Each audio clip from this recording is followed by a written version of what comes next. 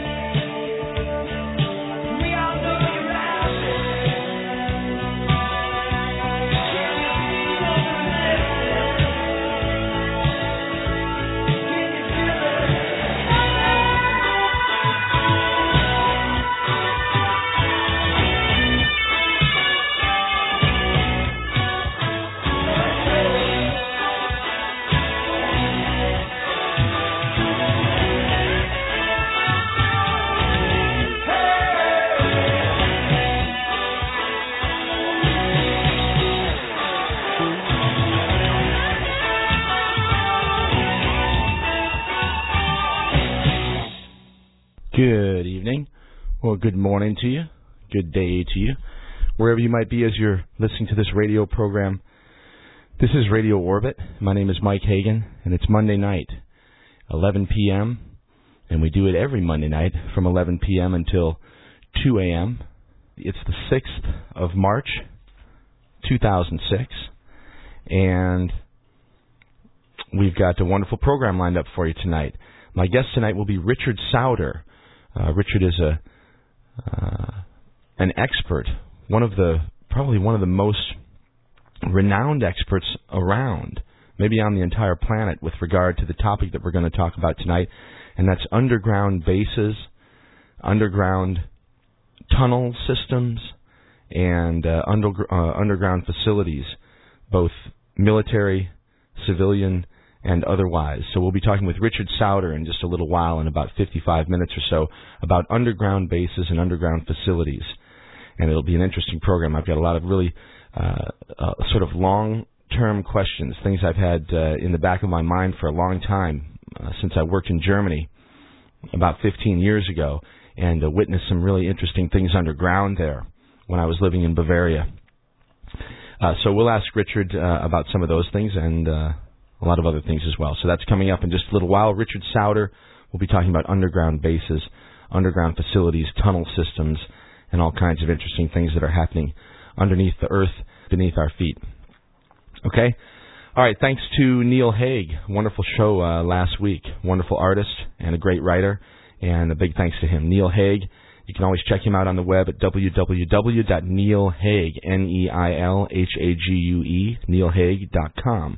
All right, and that program from last week, as always, is up on the archives and available for download or stream from the website at www.mikehagan, MikeHagan, mikehagan.com, and just click on the archives page and last week's program, as well as every previous week for the last year and a half at least, up there on the archive page for you to download and stream and share with your friends, okay?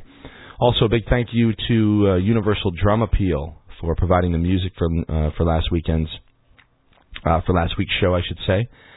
Wonderful stuff from Morgan Matsiga and company. And tonight, as a matter of fact, for music, we'll be playing sort of a collection of songs from recent artists that we've played over the last couple of months. And I've got some wonderful music lined up for the next few weeks, as a matter of fact. I came across a new guitarist whose name is Dave Simmons, and he's got some wonderful music that he's going to share with us over the next couple of weeks. And I just got a CD of some new songs from Noah Earl, and people who are local and regional listeners should be familiar with Noah Earl. He's a wonderful singer-songwriter from the Columbia area. Actually, I think he's from Kansas City originally, but certainly playing all around Missouri, and a really, really talented young man, and someone whose music I'll be very pleased to bring to you. So Dave Simmons coming up in a few weeks, and Noah Earl as well, and we'll be featuring both of those guys for an entire program over the next few weeks, okay? And as well, the stuff on the web is available. The stuff is also available on the web, I should say. Just go to mikehagan.com one more time and click on the music page, and you'll be able to see musical guests that have been on the program over the last couple of months, and also a few downloads that are available, and other information about the artists and their music, okay? So all this stuff available on the web. Just go over to mikehagan.com and click over on the music tab, okay? And this is a good chance to mention this as well. We certainly are always looking for new and interesting music.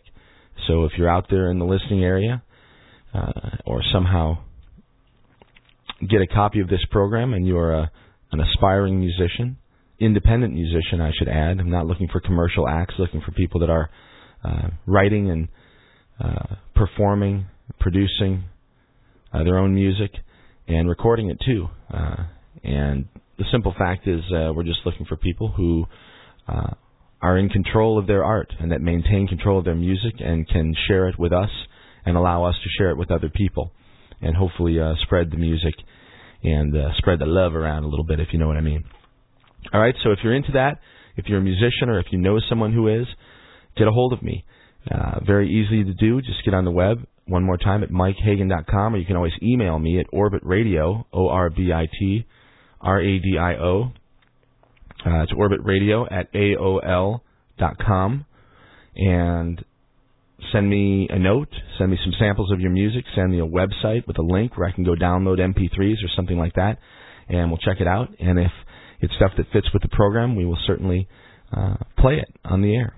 Okay, so one more time, send me your music. All right, we're really looking for it, and we've had some amazing, wonderful new stuff come up in just the last couple months, and there's great, great stuff out there, and I know it's out there, and I know that there are a lot of people that listen to this program that are artists and creatives and musicians, and so I encourage you to share your music with me and with the rest of our listeners, okay?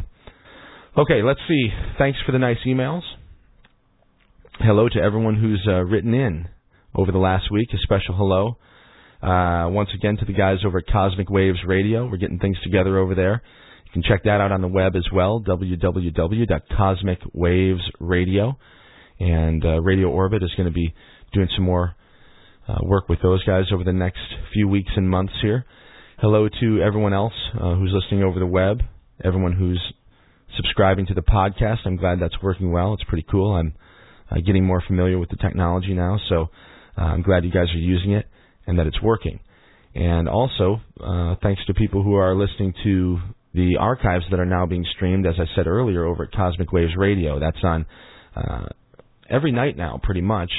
One of the old programs is being broadcast usually around 7 o'clock our time, 7 p.m., until about 10 o'clock or so.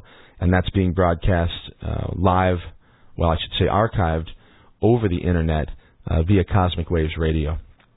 Okay?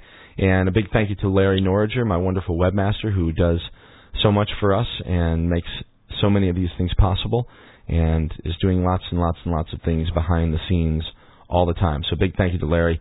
Couldn't do any of it without you, brother. I love you.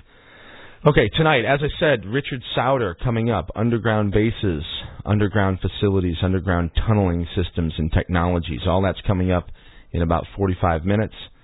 Next week, John Major Jenkins returning to the program. Of course, the author of Maya Cosmogenesis 2012, among other things, including his most recent book called Pyramid of Fire, which we did not have a chance to talk about when he was on the air, at least not at any length. Last time John was on the air a few weeks ago, so we'll talk about his new book, and we have many, many other things to talk about as well. So John Major Jenkins coming back to the program next week. The following week after that, on the 20th of March, Michael Tsarion returns to the program. We're going to be talking about the Irish origins of civilization. John Lash, my friend, and a partner of sorts through the Marian Institute and with my new project that includes Joanna Harcourt Smith. Of course, John Lash and Joanna are partners in their own project, which is called Metahistory, metahistory.org. So if you're interested in John Lash, you can see what he's up to at metahistory.org. But he will be on the program with me on March 27th, and that's a show that I've been looking forward to doing for a long time, since I met John back in June of last year, and then spent some time with him and Joanna in Marion, Massachusetts, just this last October. And some of you may be familiar with that experience as well, because I've talked about it on the air a little bit, okay? So John coming up on the 27th.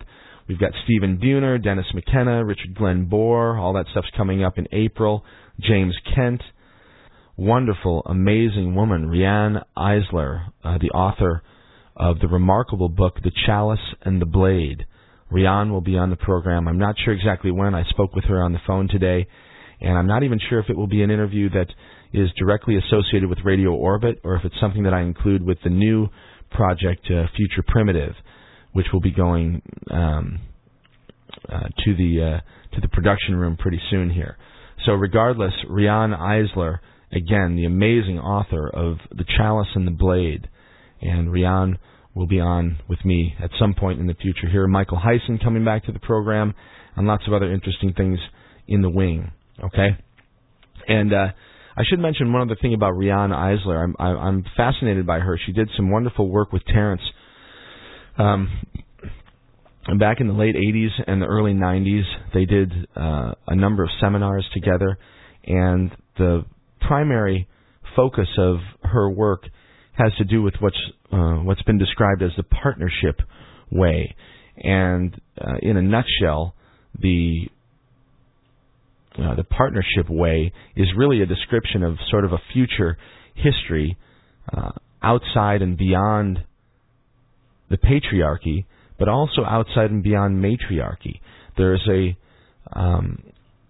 certain school of thought that believes that the solution and the answer to the cultural quagmire that we've found ourselves in the beginnings of the 21st century here, that the solution to those problems is a rejection of patriarchy and paternalism, male dominance hierarchies, and a return or a a new movement to matriarchy, a woman-dominated situation. While the partnership way rejects both of those ideas and basically says that neither a dominant feminine or a dominant masculine paradigm is the solution, that the solution is a partnership paradigm between both the masculine and the feminine. And it's a wonderful concept. It has historical precedent, primarily in the late Neolithic, and we see remnants of it in Minoan Crete and places like this that have much history that's been revealed over the last 15 or 20 years, and stuff that's still very fresh on the radar screen, but highly relevant and really important. So really excited to speak with Riane Eisler sometime coming up in the next couple of months. Okay, all right. So let's see what else here. We are going to talk with Richard in just a few minutes here. Play a little bit of music here, I think, and we'll start things off with. Let's play a song by. I haven't played this for a while. He was on we featured his music a number of months ago, actually. His name is Ron Erickson, and this particular song is called One of These Daydreams. So, Ron, thanks for the music. And everybody else, this is Mike Hagan. You're listening to Radio Orbit. We'll be back in just a few minutes. One more time, Ron Erickson, One of These Daydreams.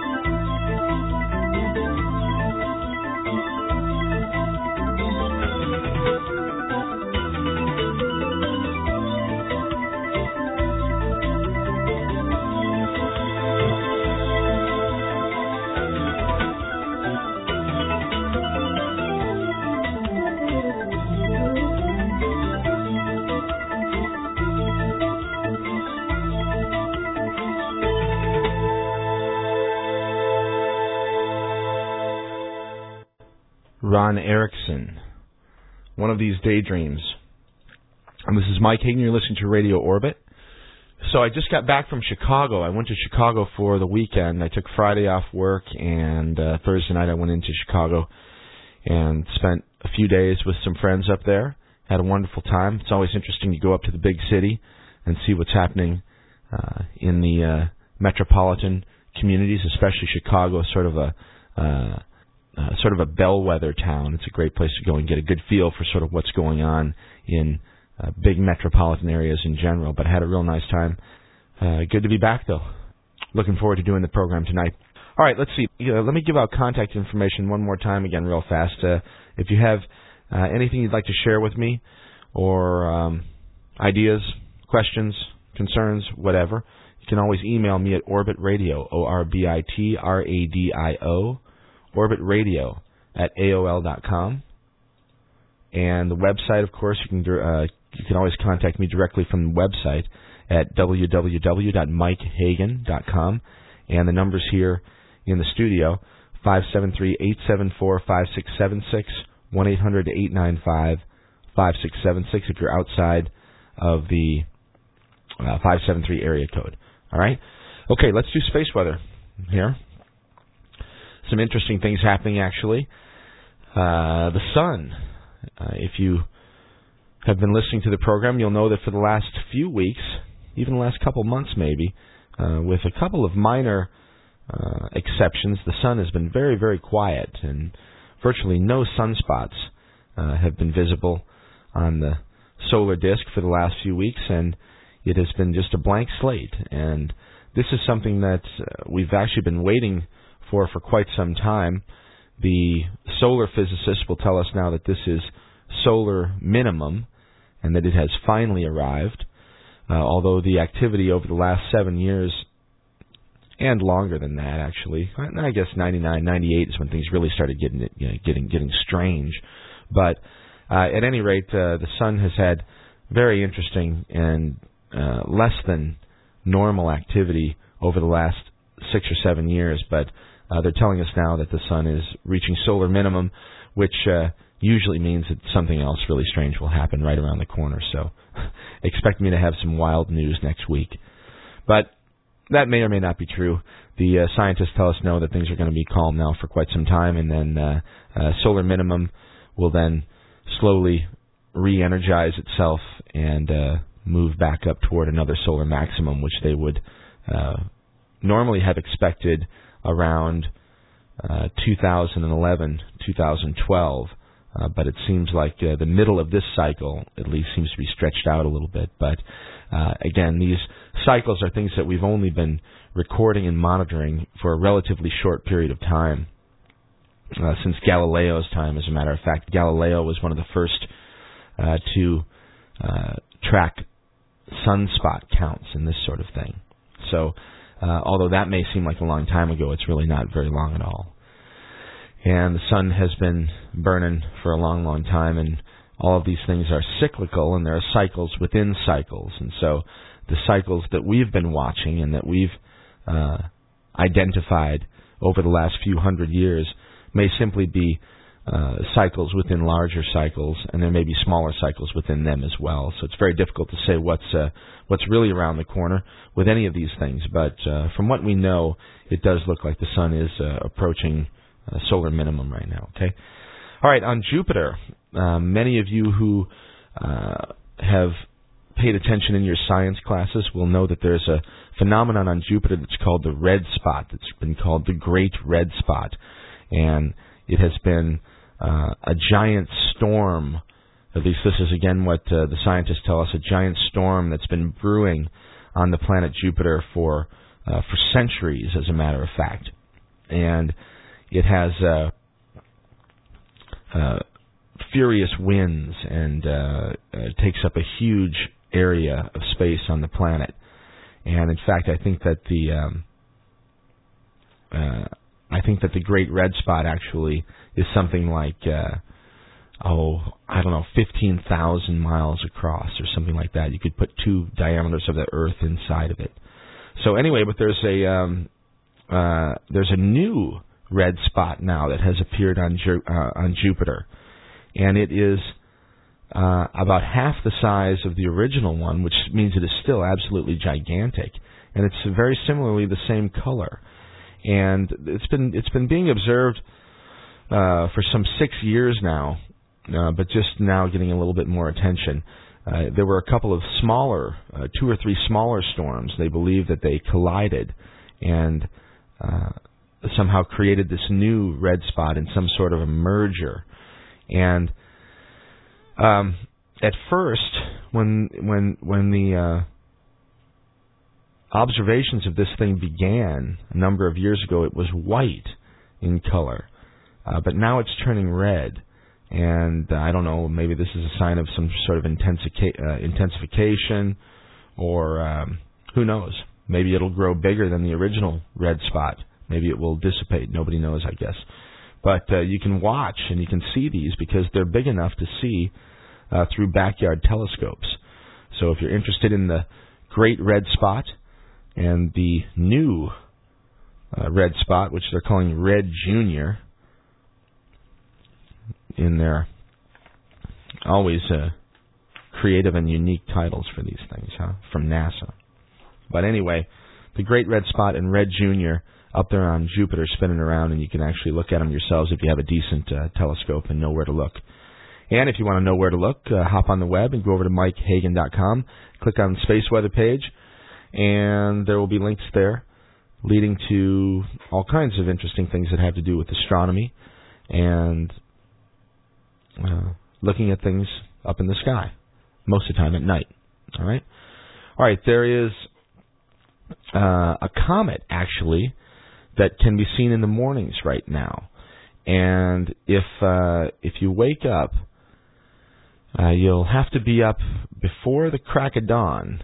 It'll be just before dawn, but if you look in the east before sunrise, you'll see a star, and it'll look sort of fuzzy and probably be just barely visible to the naked eye, but certainly a no-problem target for backyard telescopes or for binoculars. And this particular comet is called Comet Pujmansky. I mentioned it a couple of weeks ago during Space Weather, and it is a naked-eye comet that is very close to the horizon right now in the mornings in the northern hemisphere. And like I say, just before sunrise, look toward the east, and you'll be able to see Comet Pujmansky hanging there in the eastern sky before sunrise. Okay, lots of comets actually, as a matter of fact, right now on the radar, so to speak. I've got 1, 2, 3, 4, 5, 6 comets that are either at perihelion right now or within the next day or two. Perihelion means the comet is at its closest approach to the sun, and the opposite of that is a term that they call aphelion. And aphelion means it's at its furthest distance from the sun. But right now there are a number of comets that are either approaching perihelion or approaching Earth, making their closest approaches to Earth. And I won't go through their names, but there's at least 6 of them that I came across today. Today is also the 20th anniversary of the Vega 1 flyby of Halley's Comet. And there was also another spacecraft that was called Vega 2 that was launched around the same time that flew by Halley's Comet on March 9th. There was a whole lot, 20 years ago in 1986, there was a whole lot of interest in in Halley's Comet, and there were a number of probes that flew by and collected data and imagery from Halley's Comet 20 years ago, back in 1986. It is also the 45th anniversary of Sputnik 9. That's March 9th. In 1961, that was a Russian satellite, of course, and another one that carried a dog. This dog's name was Chernushka, and hopefully Chernushka was okay. Another pretty thoughtless experiment there. And let's see, what else do I have to mention to you here? Well, let me just tell you a little bit about what's happening in the sky and with the planets and the moon this month. March is an interesting month. Of course, we have the equinox coming up toward the end of the month on the 20th. But right now, okay, listen, at dusk, you'll be able to find Saturn in the sky. Saturn will be in the east-southeast, I guess, and it'll be about halfway overhead. It'll be at about 45 degrees toward the beginning of the month of March right now. And as the month moves on, Saturn will move very high into the sky, into the southeast sky. Mars, right now, early in the month, is in the southwest. If you look toward the southwest right at dusk, as the sun is going down, you'll see Mars over there, and it's pretty high in the southwest sky. At the month end, toward the end of the month, Mars will have moved over to the west. Southwest, you'll be able to see Mercury in the west in the twilight hours. In the last few days of March, I mentioned Jupiter a few minutes ago. The moon, let's see, the moon, I guess, is about a quarter moon right now on March 6th. That means the full moon will be March 14th. That's coming up in just about 7 days. And as always, interesting stuff happening up there in the skies above our heads. So take a look. Take a moment. Stop. Look up. Always things to see up there, okay? And if you have a little telescope, some interesting things to view as well. So go on the web and check out spaceweather.com or check out the Space Weather page at mikehagan.com. And there are links always from both of those places to find out about all kinds of other interesting things that are happening up there in space, okay? All right, this is Mike, and you're listening to Radio Orbit. We'll be back in just a few minutes. Let me get my guest on the phone here. We'll come back, talk about a few stories that are in the news, and then we'll get on with things with Richard Sauder. And we'll talk about underground bases, underground facilities, underground tunneling projects. And I should also mention the website for Dr. Sauder, and that is www.sauderzone, SAUDERZONE, sauderzone.com. All right, and you can get there directly, or you can get there from mikehagan.com as well, okay? All right, let's get things moving along here. This is a song that was featured a few weeks ago from a local band called Rutherford, and this song is called The Breeze. This is Mike. You're listening to Radio Orbit. We'll be back in just a few minutes. We rush around to shops and stores. We spend our nights behind closed doors, with arms around our first-class horse. And we all want something more, so we cut ourselves with words and knives. Forget about these hopeless lives. The skies are covered with silky fleas. We're just trying to find our peace. We'll just listen to the breeze.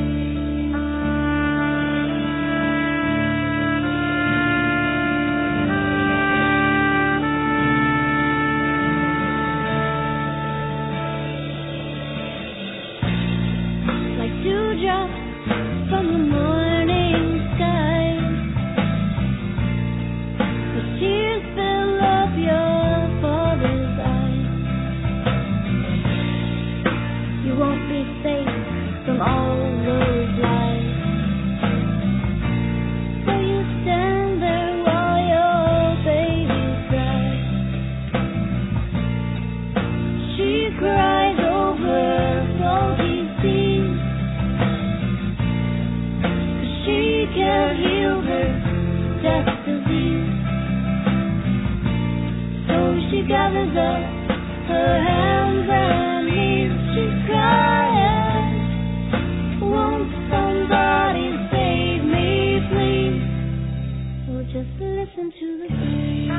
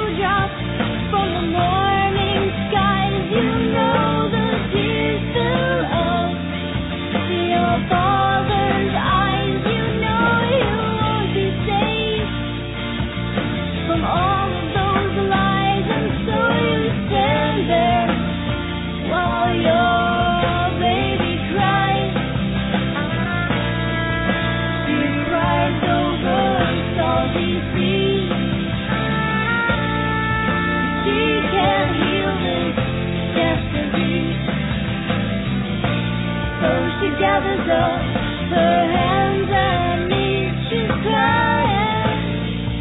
Won't somebody save me, please? She's crying. Help me, help me, help me, please. Help me,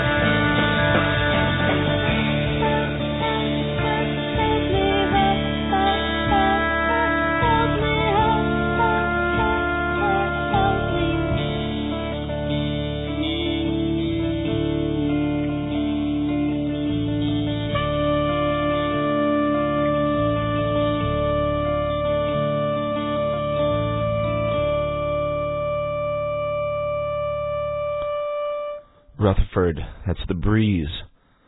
And this is Mike Hagan, and you're listening to Radio Orbit. It's about 11:45, just a few minutes before that, actually. On Monday evening, the 6th of March, 2006. We've got about 15 minutes, and we'll be bringing our guest on the air, Richard Sauder, Dr. Richard Sauder, as a matter of fact. He'll be with us for the rest of the program from midnight until 2 a.m., and we'll be talking with Richard about underground bases and tunnel systems and underground facilities and underwater systems and facilities as well. And that's coming up in just about 15 minutes. If you want to get a leg up and see what we'll be chatting about, hop on the web, go over to MikeHagan.com, and just scroll down the front page there. You'll see tonight's guest, Richard Sauder, and you can also get directly to Richard's website by typing in www.sauderzone, SAUDERZONE.com, sauderzone.com. He's got a very interesting website that's very simple to navigate and has lots of very interesting information on it. So either jump on my site and go over to Richard's site or go there directly at sauderzone.com. All right, we'll be on the air with Richard in just about 15 minutes. All right, let's see. What do we got in the news here? Lots of stuff, but I'll try to pick a few out here that I thought were important or relevant. Here's one. It's very important and relevant.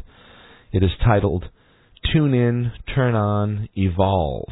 And this is from the Toronto Globe and Mail, one of the largest newspapers up in Canada. All right, and this won't be news to many of the people that listen to this program, but check it out. On the walls of dozens of caves in southern France and northern Spain lie some of the most majestic works of art ever painted. Drawn 25,000 to 40,000 years ago, the paintings have puzzled anthropologists since they were discovered more than 4 decades ago. Where did this astonishing display of talent come from? Why did these prehistoric societies decide to paint these scenes in such remote locations? And what inspired them to paint the strange array of bisons, horses, therianthropes?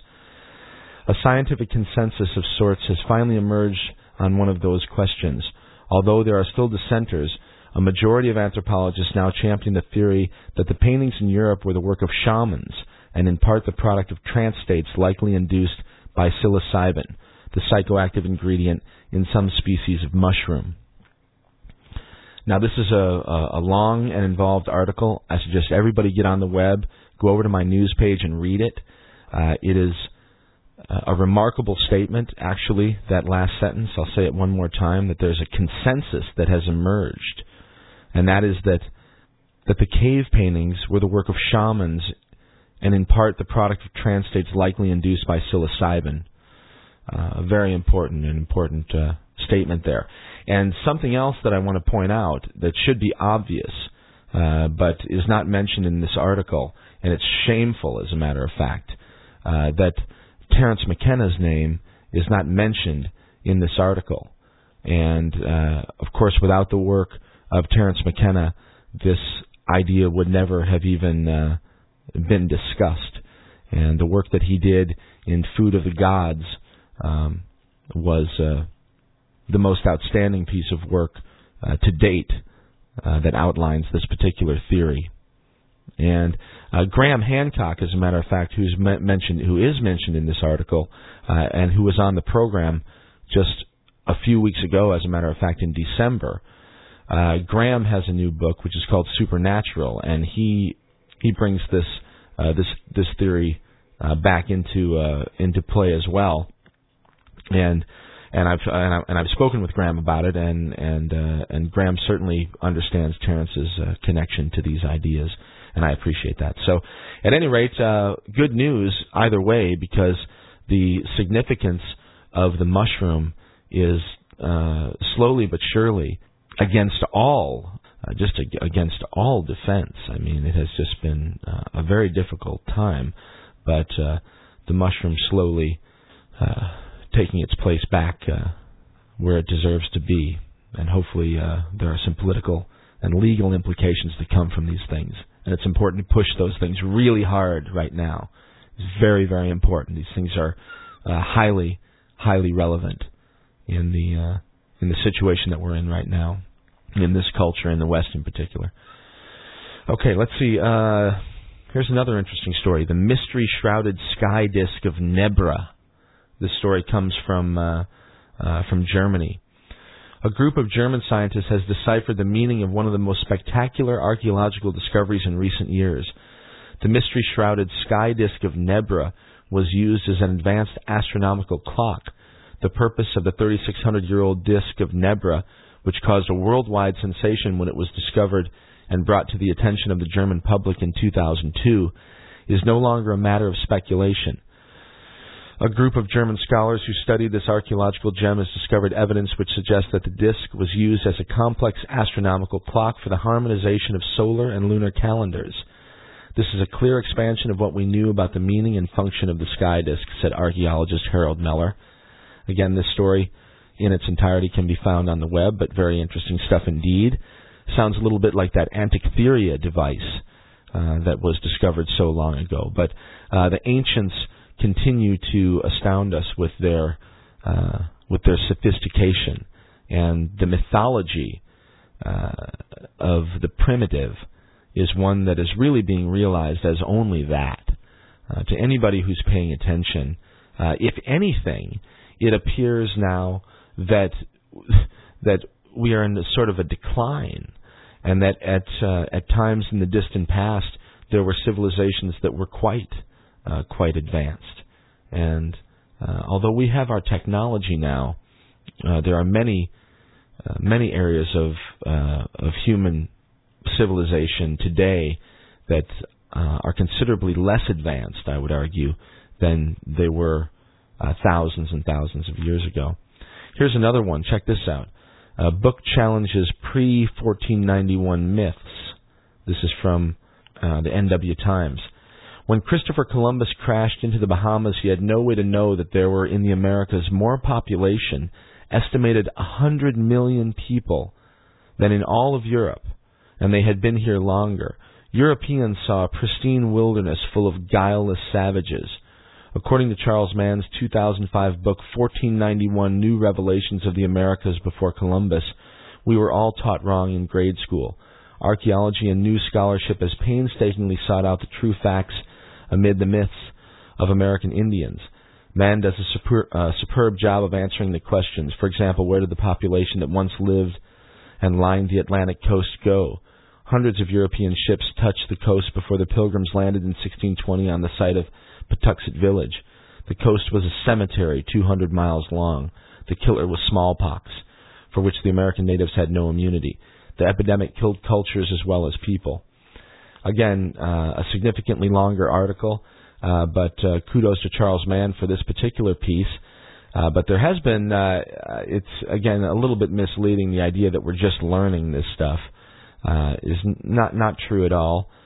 The genocide that was undertaken against the native peoples of this nation is one that has been known ever since it was done in the beginning, some 500 years ago, and getting really intense in the 1800s, and culminating in the early and mid stages of the 20th century.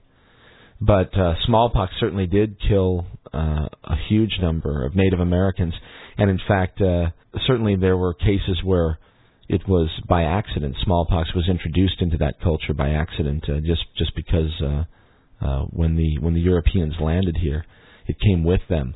But once it was realized that it was such an effective killer against the Native Americans, then it was actually used as a weapon.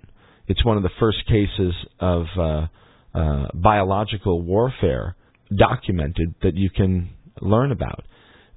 Smallpox was purposely embedded in blankets and clothing that were then given to Native American populations, and therefore infecting them and spreading the disease in order to kill them and to remove them from the land.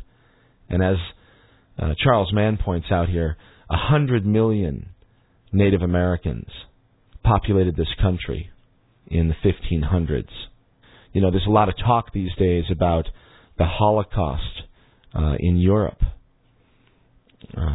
where the German military eliminated some 6 million Jewish people, and lots of other people too, Catholics and communists, and really anybody who wasn't going along with the program, but the Jewish people certainly took the brunt of that particular attack. And it was a tragedy, no doubt, what happened in the mid 1900s in Germany and in Europe. But it is not unprecedented. And the idea that the Holocaust is somehow the poster child for genocide minimizes all of the other occurrences of it, I think. And this one that happened in our country is a wound that has not healed, and it will not heal until it is dealt with in a manner that is sufficiently respectful to the human beings and the cultures that it destroyed. So, if you're interested in that story, get it on the web at www.mikehagan.com. Click on the news page, and it's a book by Charles Mann, okay? All right, here's one last one here. Pretty interesting story here. Monkey see, monkey help. Is it altruism? This is just came out today from the Boston Herald. Would you run into a burning building to save a stranger's life? Would a chimpanzee do the same?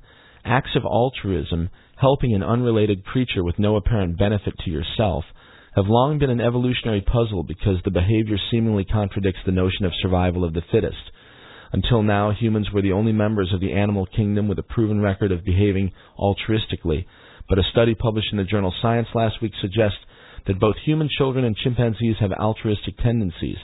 The study's lead author, Felix Warneken, said the study suggests that rudimentary helping behavior evolved before humans split from chimpanzees about 6 million years ago.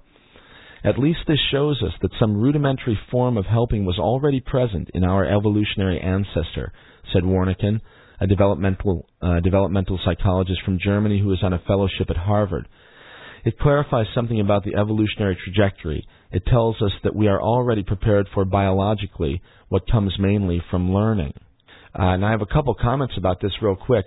First of all, the concept of survival of the fittest, pure Darwinian evolution, is one that is misleading these days. If you talk to most evolutionary biologists these days, at least the ones that are worth their salt, in my opinion, they will tell you that nature is now much better understood as an intense cooperation between many, many different levels and different ontologies. And it is a symbiosis of great, great, great sophistication. And certainly there is feeding that goes on, and there are food chains and these sorts of things. But the old idea that the sharpest claws and the meanest and most aggressive always dominate and win is a fallacy, quite frankly. There's another comment here that says humans until now were the only members of the animal kingdom with a proven record of behaving altruistically. This again is misleading. The dolphin community and the orca whales have been documented to show altruistic behavior. Elephants have shown altruistic behavior. Apes, we know this now. I think you can argue, and Rupert Sheldrake argues very well, that dogs exhibit frankly and obviously altruistic behavior. And I think that the key to this whole thing is something that Joseph Chilton Pearce pointed out to us in December when we had the great privilege to speak with Joseph Chilton Pearce, my friend, who I absolutely love and respect. And Joe mentions Charles Darwin's second treatise and his most amazing work that was called The Descent of Man. We're not talking about Origin of the Species here. We're talking about Darwin's second work. And it was his seminal work. And it was called The Descent of Man. And it explains perfectly clearly what this article describes. And the reason that nobody or very few people are familiar with The Descent of Man is because it caused a lot of problems in the established institutionalized ideas, because it doesn't quite fall in line with the dominator model that is the current ruler of this particular paradigm. All right, this is Mike Hagan. You're listening to Radio Orbit. We're going to take one more quick break here, play a little piece of music. We'll come back with my guest Richard Sauder in just a few minutes. We'll talk about underground bases, underground facilities, tunneling technology, all kinds of interesting things with Richard. He's got a number of books that he's written. We'll get a little bit more information in just a few minutes. In the meantime, let's listen to a quick one here from Lotigi. They were on the program a few weeks ago. I like their music. We'll be back in just a few minutes. This is Mike. You listen to Radio Orbit. It's straight up midnight. This one is called Clowns.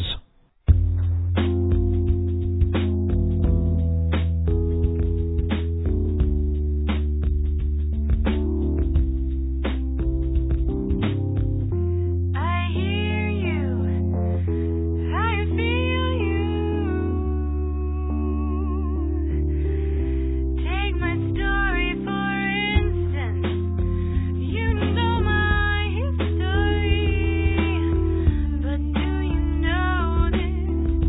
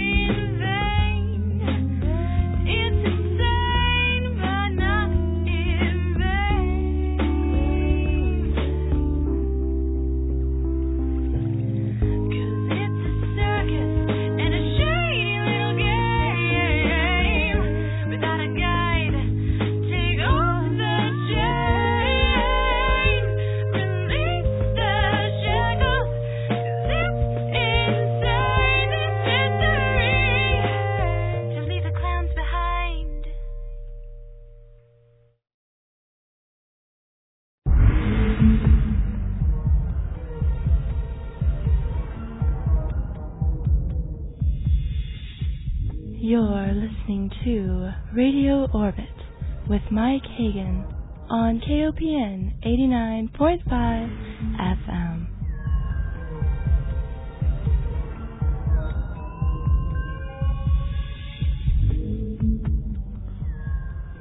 That's right, you are listening to Mike Hagan, and this is Radio Orbit. It's just a few minutes after midnight on the 7th of March 2006.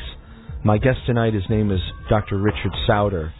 He's the author of a number of books, including the amazing work that was called Underground Bases and Tunnels. He's written a number of other books, including Underwater and Underground Bases, Kundalini Tales, and has a website that outlines much of his material at www.sauderzone.com. That's SAUDERZONE.com. And we're going to find out a little bit more about Richard Sauder right now. So let's say hello. Richard Sauder, welcome to Radio Orbit. Thanks very much for being with us tonight. Well, thank you for having me on.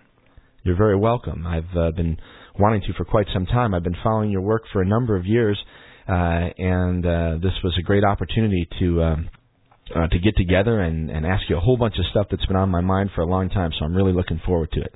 Well, absolutely. I'm looking forward to it myself. Great. Richard, for the audience, where are you? I think you're in Texas. Where exactly?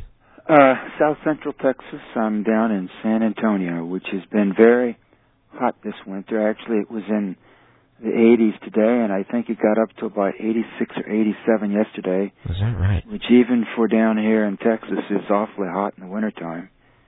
Yeah, has it been like that the whole winter? Yes, it's been very mild. We've had a fair number of days where it's been in the 80s, and even though we do have a subtropical climate in San Antonio, during the wintertime, you don't expect a lot of 85-degree days, but we seem to have had them this year. All right. Well, look, let's start things out with a little bit of background, both for myself and for the listeners. The work that you do is very interesting, and there's got to be an interesting story behind it, how you got involved in it. So, why don't you give us a little background on who you are and where you come from and how you got involved in this work? Okay. Well, you know, I guess you could even say it started back when I was in elementary school, about 6 or 7 years old. I won a spelling bee.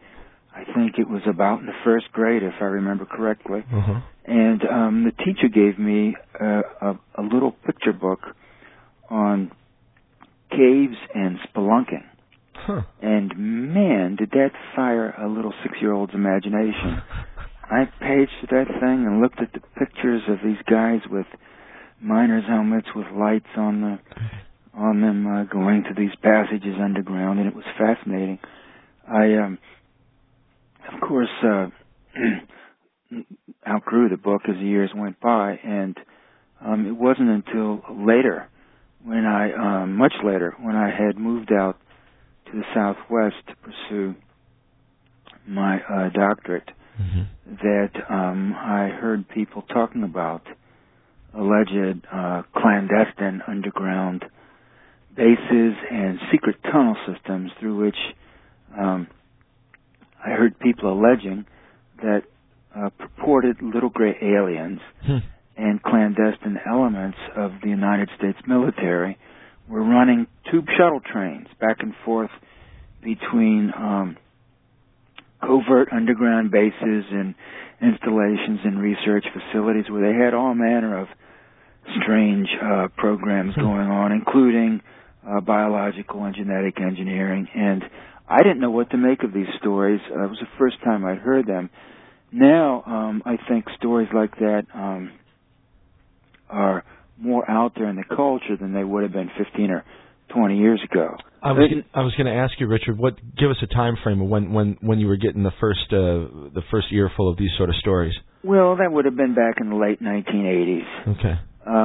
And it was pretty new for me. I moved over there from the East Coast, and I didn't know what to think of these stories, which I heard anecdotally and also read a little bit about in the journal, Sedona Journal of Emergence, which is published out of Sedona, Arizona, and it's still published now. I began reading it when I moved to the Southwest, and they had some channeled information in that magazine.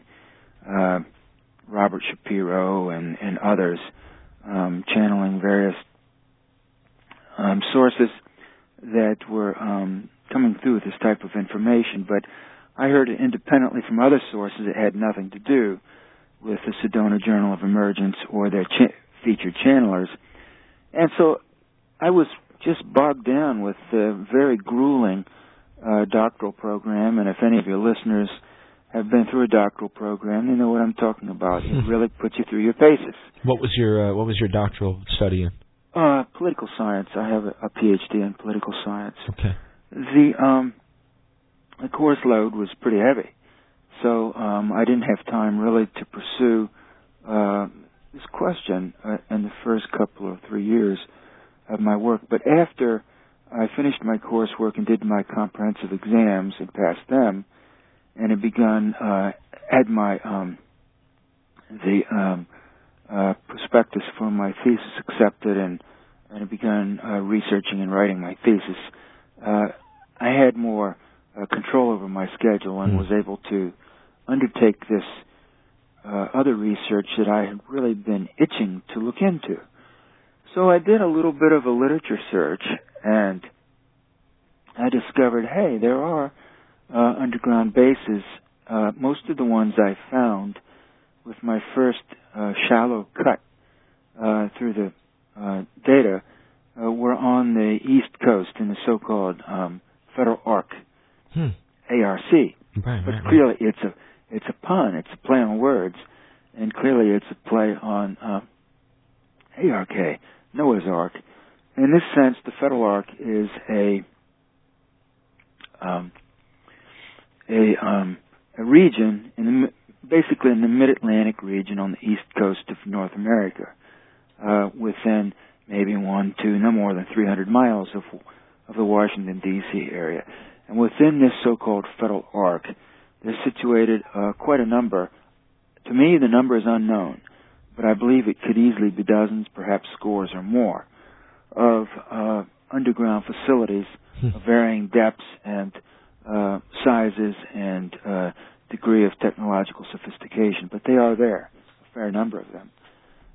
And they are part of what's called COG, which is Continuity of Government Program. And this has been in place for years and years under both Democratic and Republican administrations or regimes or whatever words you want to use to refer to what we have in terms of governments in this country. And I suppose it could have had its genesis in the immediate post-World War II period when the executive office of the president, which is in popular parlance known as the White House, basically, decided to establish through the so-called military office, which is part of the White House. It's an office that liaises between the Pentagon and the executive office of the president, but through or under the auspices of the military office in the White House. The government undertook to construct a series of scores of very deeply buried presidential command centers and bunkers and hideaways or bolt holes, whatever you want to call them, all around the country. Many of them were in the eastern part of the country, but not only. And a great deal of money was lavished on these in great secrecy. So this took place in the 50s and early 60s. I believe this type of activity is ongoing to the present day, funded to a much greater level and with a very high level of secrecy. That is the only thing I can conclude after more than 10 years of document research, archival research, talking to people, having people feed me tips and leads, receiving anonymous emails, letters, and personal conversations with a wide variety of people, most of them not in government, but a few who were, and some in the military, some out, etc. People from all walks of life, men and women, older people, younger people in their 20s and 30s, But many people have given me bits and pieces, dribs and drabs of information. You put it all together, along with the documentation I found, and I have no question. In fact, the evidence strongly indicates that there has been a massive, decades-long, ongoing underground excavation and construction program in this country, carried out under great secrecy.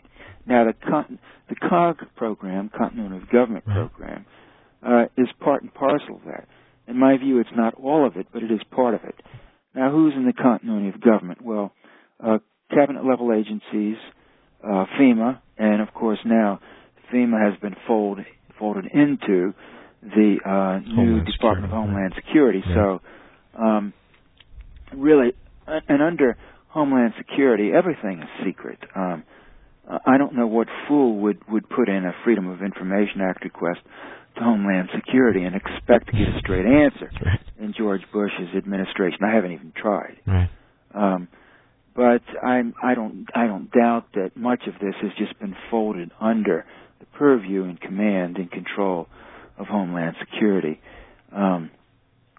Now, so I found out when I did my initial research about some things like, of course, the big FEMA base, which is large and pretty sophisticated and rather old now. It's about 50 years old now.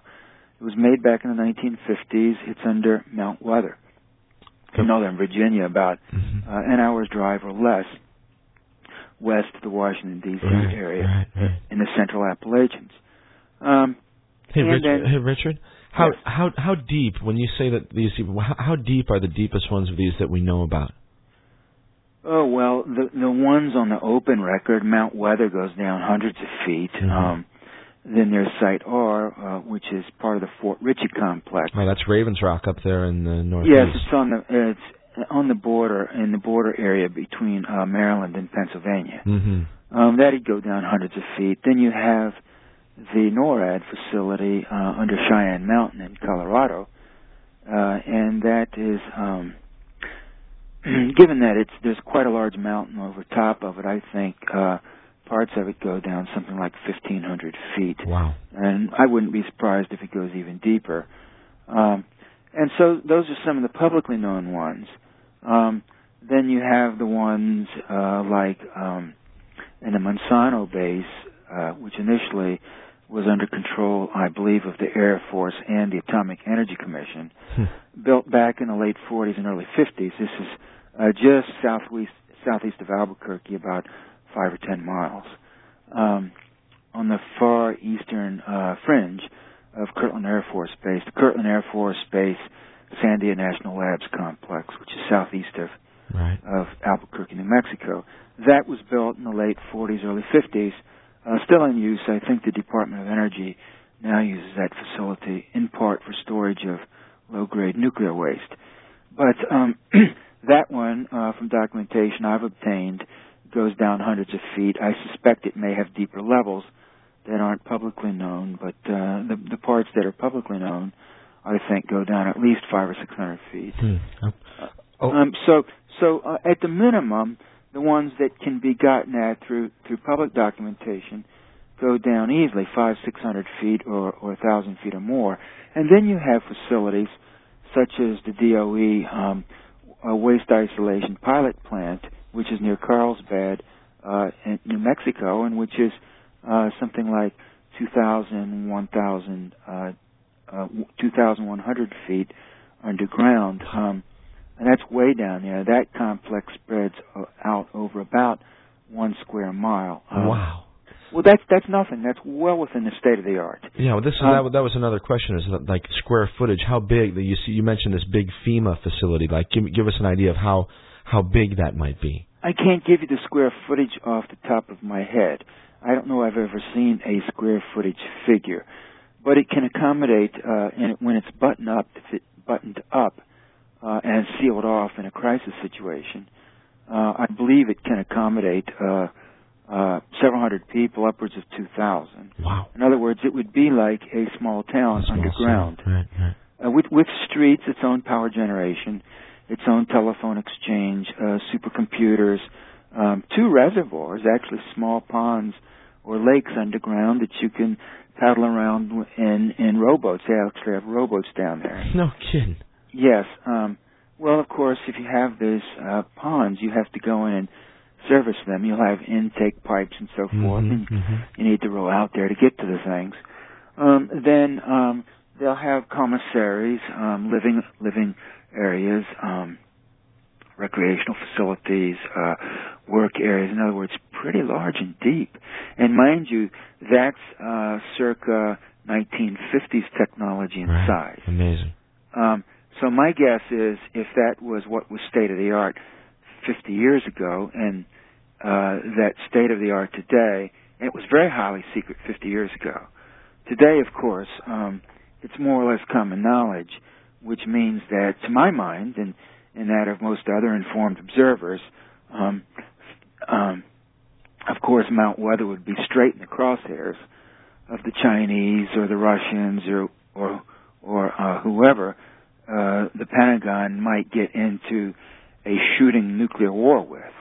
And certainly a facility like the Monsanto facility at Kirtland, the NORAD facility at Cheyenne Mountain in Colorado, Raven Rock, Mount Weather, all the known underground facilities would have multi-megaton warheads coming in on them, multiple multi-megaton warheads coming in on them. I talked with a guy who was in Air Force intelligence, and he said that after the fall of communism in the late 1980s, that in the East German archives, the United States Air Force discovered that Cheyenne Mountain was targeted by the Kremlin for something like 10 or 20 H-bombs that would come in at like 5 or 10 minute intervals, one after another, multi-megaton warheads, and the mountain would have been reduced to radioactive gravel. My gosh. So you might say, well, we're 1,500 feet underground. You might take one hit, you might take two, but you're not going to take 10, 20 megaton hits, one after the other in a 2-hour period. That literally just destroy the entire mountain, in other words. Just one. Well, not only that, they would approximately vaporize half of Colorado in the process. Right. I mean, it just melts everything and sucks every bit of oxygen. Well, and you would have this vast radioactive dust cloud, and, of course, they would do that with every sensitive target. The Pentagon has a deeply buried command center beneath it as well. I've been told of at least 6 levels. I would guess it goes much deeper than that. Sure. And, of course, the one under the White House, you would assume the White House would have at least 2 or 3 multi-megaton warheads coming in on it, because it also has a very deep underground facility. In my first book, I actually spoke with someone who's been down in the bunker under the White House, and this person went there under very, I would even say, highly unusual circumstances. And to this day, my source does not have any clue as to why she went there. But she did, nonetheless. Richard, yes. Let's give out the website again real fast, and I want to mention that first book that you're going to talk about here. My guest tonight is Richard Sauder, and information about him and his work can be found at sauderzone.com, SAUDERZONE.com. And this first book that we're going to talk about a little bit is called Underground Bases and Tunnels, Right. What is the Government Trying to Hide? And it's been out about 11 years now, but still selling well and finding new readers.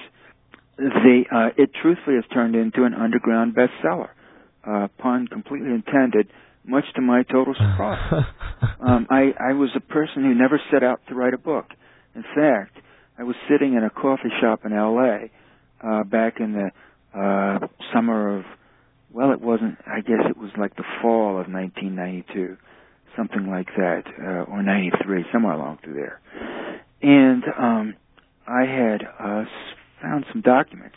I was very early, at a very early stage in my research, not envisioning at all that I was going to write a book or books. As I've written 3 now, and I'm working on a 4th one. But I had no concept, no idea, no inkling I was going to write a book. And I was sitting there talking to a couple of guys. We had some interest in common, and I'm not from L.A., but I happened to be out there. And so we were sitting around, and it was in the morning, maybe about 9 or 9:30, and I was showing them these documents, and one of them, who was in a very interesting professional position, albeit not working for the government, said, "Richard, I think you have a book here. I think you should write a book based on these documents," because I kept finding more and more. Right. And I said, "Well, that's flattering, but I don't think so." So I left L.A. a couple of days later and took my documents back home with me and put it out of my mind. I wasn't going to write a book. I just dismissed the thought and didn't even reflect on it whatsoever at all for weeks until one day I was sitting there in front of the computer and it hit me like a thunderbolt. I am going to write a book. I just flipped 180 degrees within the span of 2 or 3 seconds. Why? I don't know why to this day. I don't know why. Because I just can't answer why. I went from absolutely no, categorically, emphatically no. I, Richard Sauter, will not write a book. I'm not going to write a book. And it's just not going to happen. Right. And I flipped 180 degrees within 2 seconds, after weeks. And it just came to me out of the blue. And I began to write that same day. And in a sense, I haven't stopped researching and writing since. Now, getting back to this visit beneath the White House, as I go along through the years, I keep finding out more and more until I've reached a point where I realize there's just a lot underground. A lot.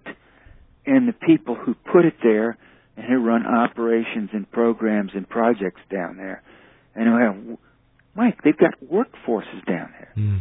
People are working down there, unbeknownst to us. Although now, I'm starting to know that, see? And so are you, and so are people listening to the program. You go through life, you go through school, elementary school, high school. A lot of people go away to college or to a university somewhere, maybe even get a graduate degree or 2 or 3, as I have. And you get propagandized. Yeah. You get told what to think, how to think about it, what not to think about, what to say, what not to say, and how to say it, how to express yourself, how not to express yourself, when to talk, when to shut TF up. Yeah, you got it, Richard. There's no doubt about it. We are taught how to be good little biological robots. And I just described hundreds of millions of people. And I'm in the process of unlearning that biological robot stuff and learning how to be a self-directing human being and a self-actualizing human being and a human being who can think and analyze things independently of having to seek a slave master or puppet master to do it for me. And I encourage you, and I think you're already headed down that same direction yourself, but I encourage those who are listening who may never have thought of it in just this way to begin thinking of life and our situation in it in just this way and determining how they also may become a free person as opposed to a puppet or slave. Now, mentally and physically. Hear, hear, Richard, hear, hear. Now, so getting back to what's under D.C., I now understand that there's a beehive under Washington, D.C. Beehive. A multi-level beehive going down at a bare minimum 100 or 200 feet, and I strongly suspect it goes down at least 1,000 or 2,000 feet, and perhaps, in fact, some of the documentation I've got going back to the Kennedy administration talks about going down 3,500 feet and making tunnels and things down there. Wow. And that was 40 years ago, more than 40 years ago. All right. Well, look, we're at the bottom of the hour here, okay? So let's take a quick break, and then we'll come back and let's talk a little bit about this. It sounds like a great amount of this activity began in or around the years surrounding World War II, or just after World War II. Maybe we can talk about the origins of some of this stuff, and then I'd also like to talk about the technology that's involved in making them, because as you're talking about these things that are 50 years old that are outrageous, and we have to imagine the technology has advanced dramatically in the last 50 years, so what are they capable of now? Let's do it. Yeah, those are questions I'll have for you in just a few minutes. So let's come on back in just a minute. Everybody, my guest is Richard Sauder one more time. Hey, Richard, is that 800 number the correct one that's on the website there? I think so. Okay, that's not for me. That's for Adventures Unlimited Press in Illinois. And by the way, they may not have an operator. I don't know if they have an operator there 24 hours, but you can leave your contact information if you call and no one's there. And the really cool thing is, if you buy one of my books, they'll send you a free catalog, which is a $3.95 value in and of itself. They actually sell the catalog on newsstands, and every half year, because I'm one of their authors, they send me a couple of their catalogs. And Mike, I spend half an hour just reading through my own publisher's catalog because it's so fascinating. Well, I tell you what, there's just an absolute outpouring right now of fascinating information coming from all kinds of different areas, and I just think it's amazing. Yes. All right, well, look, that number is 1-800-718-4514, and like Richard says, if there's not an operator on line, just leave him a message with the information, and you can also always get back to it at Richard's website at www.sauderzone.com. And I'll have Richard's information, of course, up on my website as well from here on out. So we'll be back in just a moment with Richard Sauder. And in the meantime, we will play a piece of music here. This is Martin Lind. The song is called Night Owl, and he goes by the name of Basic. We'll be back in just a couple of minutes with Richard Sauder. This is Mike Hagan. You're listening to Radio Orbit.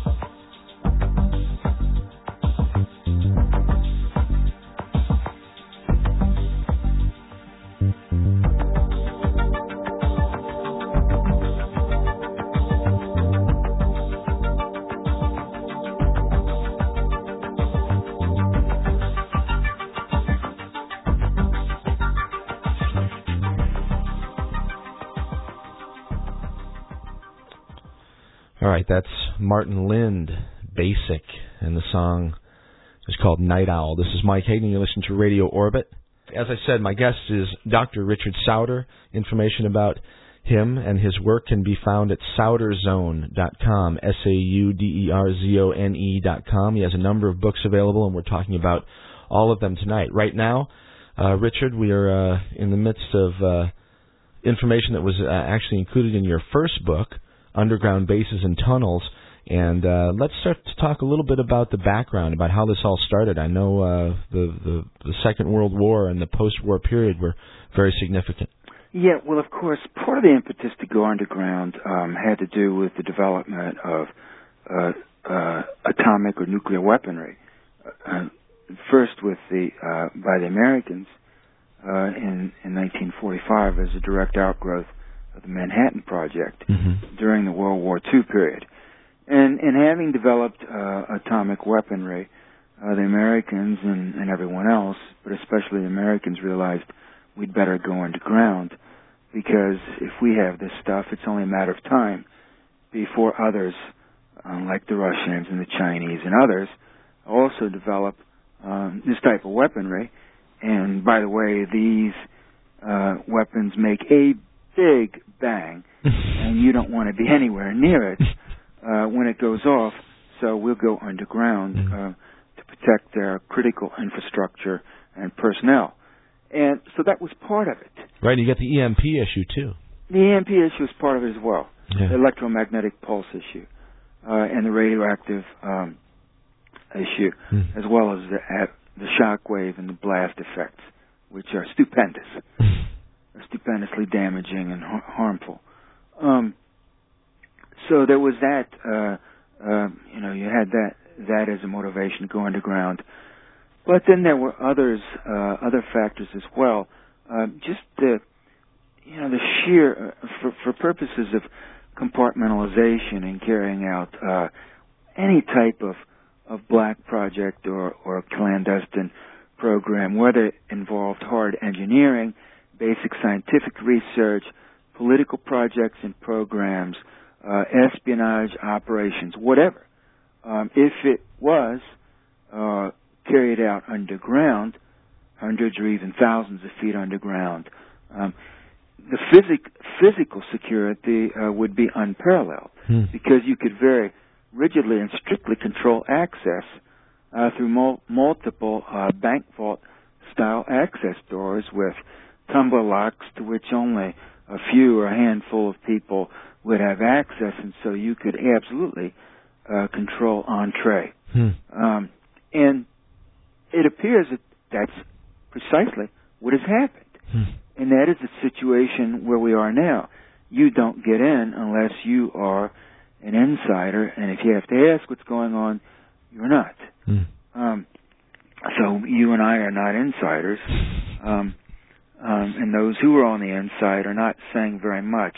It's an indication to me as to the scale and scope of the underground, and as I've lately discovered in recent years, the undersea aspect of these clandestine projects, that we have such a vast amount of paper and documentation that has slipped the cracks.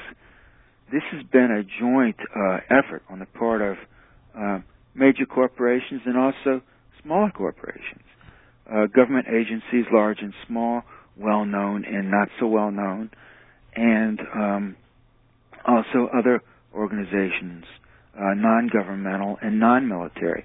It's not only the military involved underground.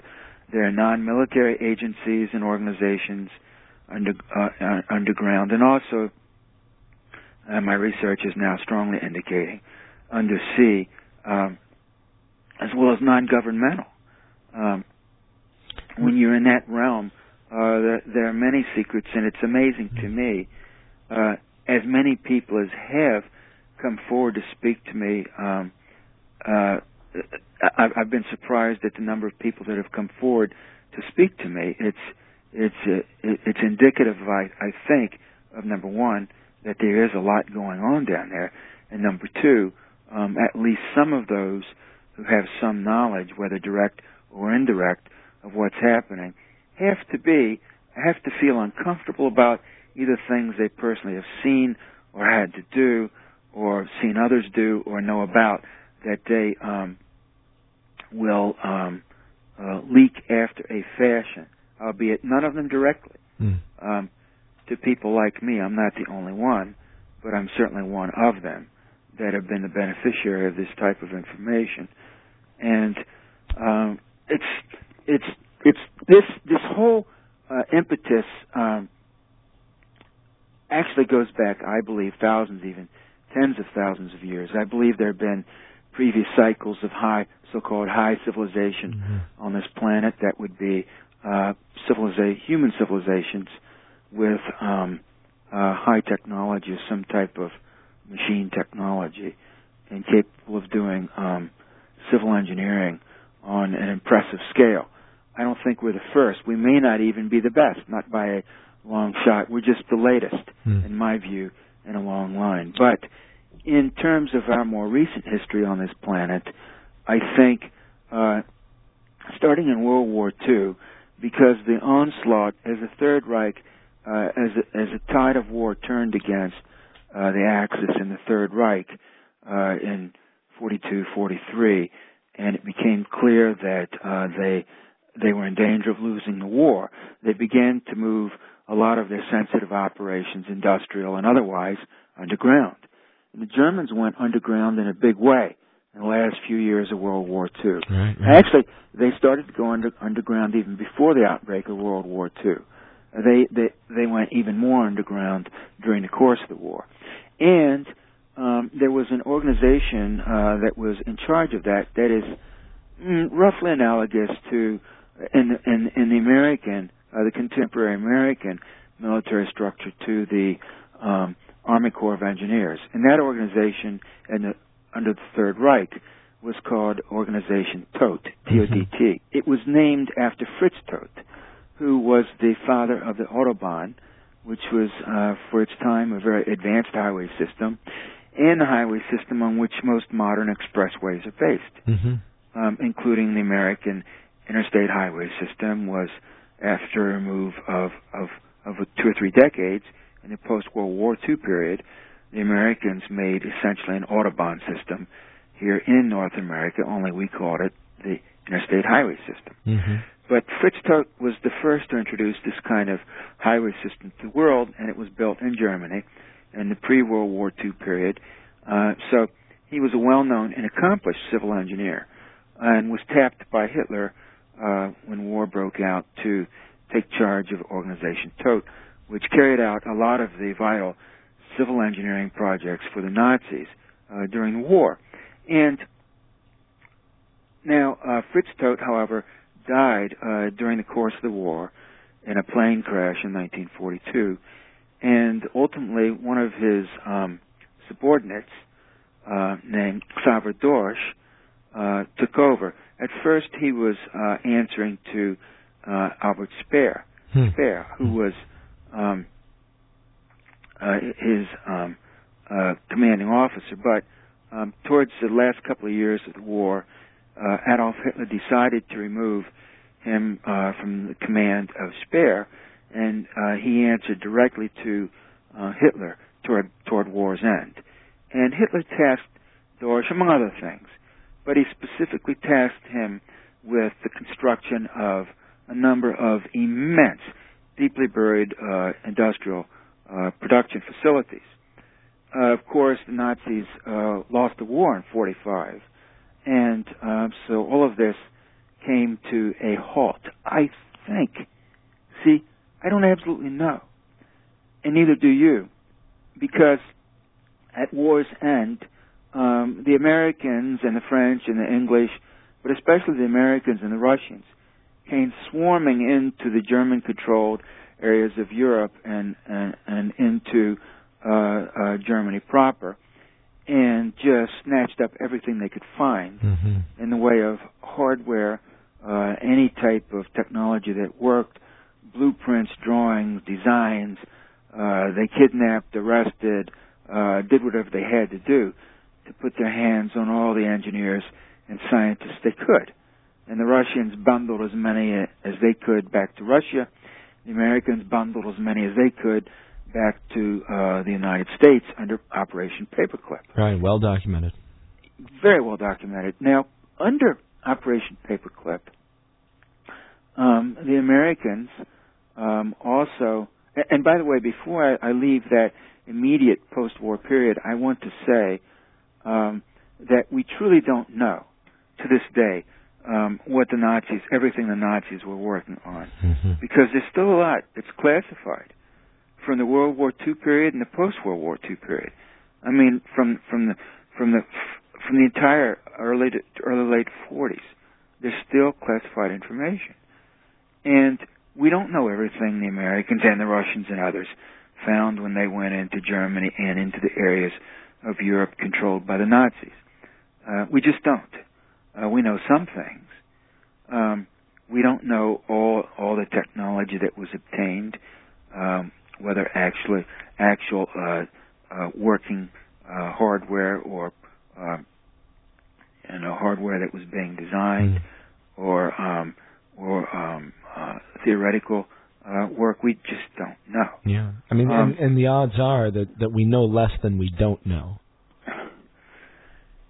I don't even know how to quantify that, but I don't have any doubt that there's quite a bit that hasn't been revealed to this day. I just don't doubt it whatsoever. Yeah. But I can tell you that one of the people that the Army Air Force at that time specifically requested under Operation Paperclip was Xaver Dorsch to be brought to the United States under the auspices of Operation Paperclip, and not only him, but some of the other civil engineers, or as the Paperclip documents I've seen called them, technicians, to work on what was called the American military's underground plant program. This is circa 1947, June of 1947. So already then, they had what they referred to as an underground plant program in the works, and wanted to bring over the Nazis' best civil engineers, the guys who were building the top-of-the-line stuff at the height of the war. They wanted them to come here, and essentially, I mean, you don't really even have to read between the lines. Essentially, they wanted the Nazis to come over here and do for Truman and the Pentagon what they had done for Hitler and the Third Reich. It's bad if you do it for Hitler and the Third Reich. It's good if you do it for Truman and the Pentagon. And so it happened. Oh, yeah. We did. We did have a massive program of underground construction, and my research indicates it continues. All right, so we've got about 10 minutes before the top of the hour. Let's talk a little bit about technology. How do they build them?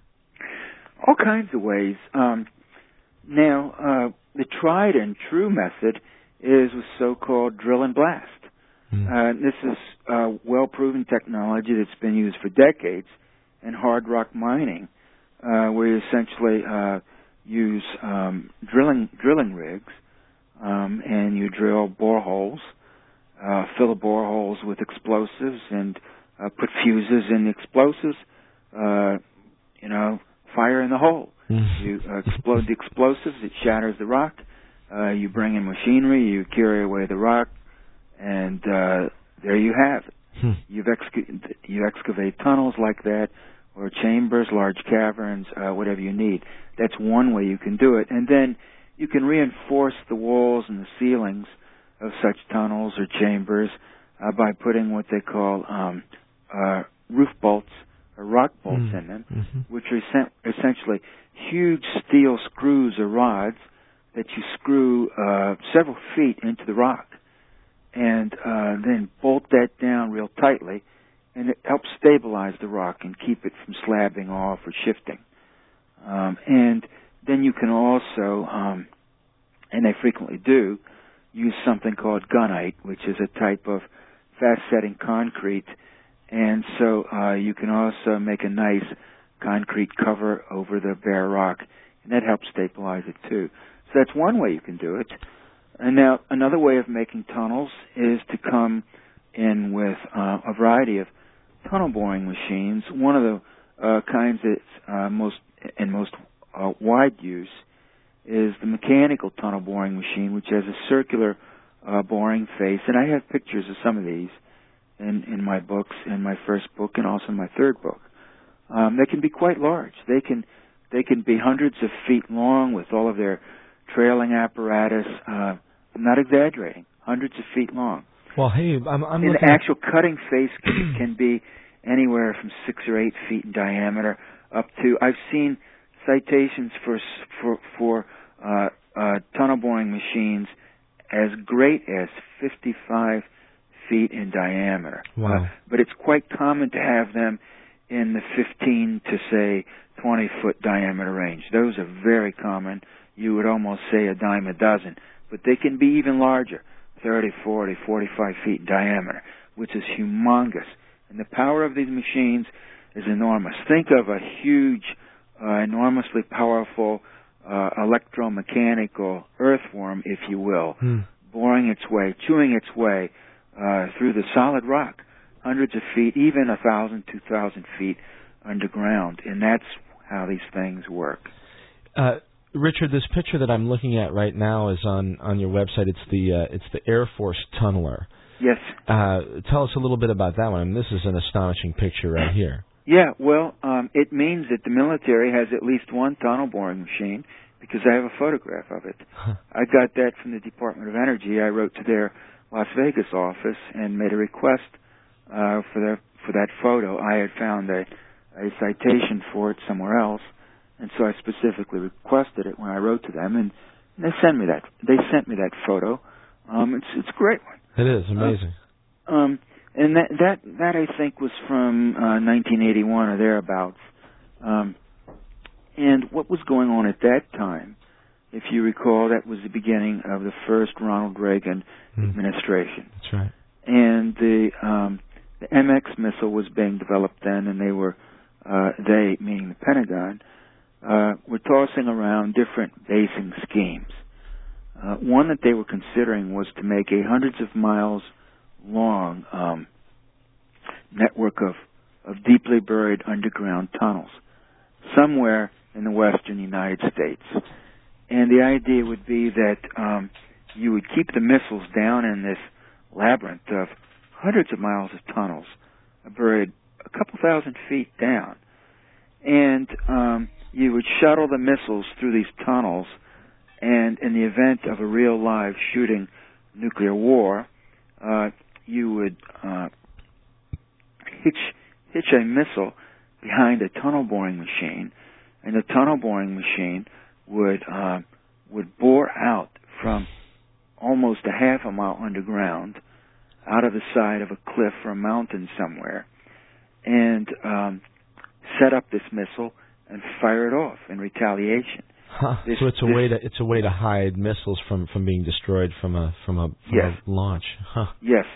So that was the idea, and they were doing some test tunneling there at the nuclear test site in Nevada, and this was one of the machines they were using. Now, amazing. I mean, and this machine is at least 25 years old. As you say, this photo's from December 82, and they had to make it at least, I mean, the technology obviously involved in that machine has to be 30, 40 years old. Yeah.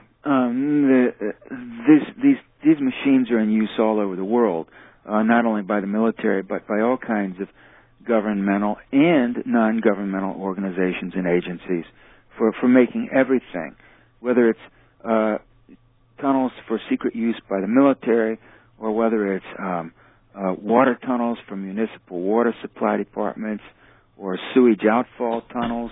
There's quite a number of them that have been made around the world, including in the United States, or for subway tunnels or railroad tunnels or highway tunnels. I mean, there's a lot of these machines, and they're in use in countries all over the world, not only in the United States, but really they're quite common nowadays, and it's a well understood and developed technology.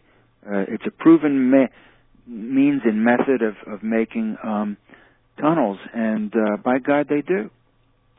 All right, look, I've got two questions for you. The first one is, I've heard rumors or stories about a tunneling machine that's nuclear in nature or atomic in nature. It sort of melts its way through or something. Mm-hmm. And also, I have a question about how much do we know about tunnel systems that have been built to connect existing caverns? In other words, it seems like it would make sense to me, rather than blow out a big giant cave, to go try to find some caverns that are natural and then just try to network between those. Is that something that you know anything about? Well, the first question having to do with the so-called nuclear-powered tunnelers that nuclear subterranes is what they're called in the literature, mm-hmm. that would melt their way through the subsurface rock and create a vitreous tunnel lining because of the heat provided by a nuclear power plant or power core, that a miniature nuclear reactor, that they would actually vitrify the rock and make an obsidian-like, very, very powerfully strong obsidian-like tunnel lining that would also be waterproof. And I've heard rumors about these. The closest I can come to documenting them is research and design work that was done at the Los Alamos National Laboratories in northern New Mexico back in the mid to late 1970s. And there actually were at least 3 patents taken out for tunnel boring machines using nuclear power that would create tunnels similar to what I've just described. Now, whether any of these machines have been built and are in secret use, I do not know. I can tell you that the scientists and engineers who did this work at Los Alamos National Labs patented this technology in 1979 or thereabouts. Amazing. If it is in use, it's been done secretly, because I have combed through the open civil engineering literature, and to this date, I have not found any open reference to such machinery being used. I don't rule out that it may be in use covertly or clandestinely in black or compartmentalized operations by the military-industrial espionage complex. I can't say that that's the case, but I don't rule out the possibility. Okay. Now, the second question as to whether the military-industrial espionage network has made use of already existing underground caverns. I suspect they have. But again, I can't prove that.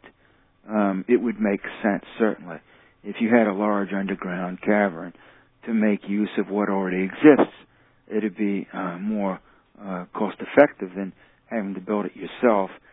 And my guess would be that some of that has happened.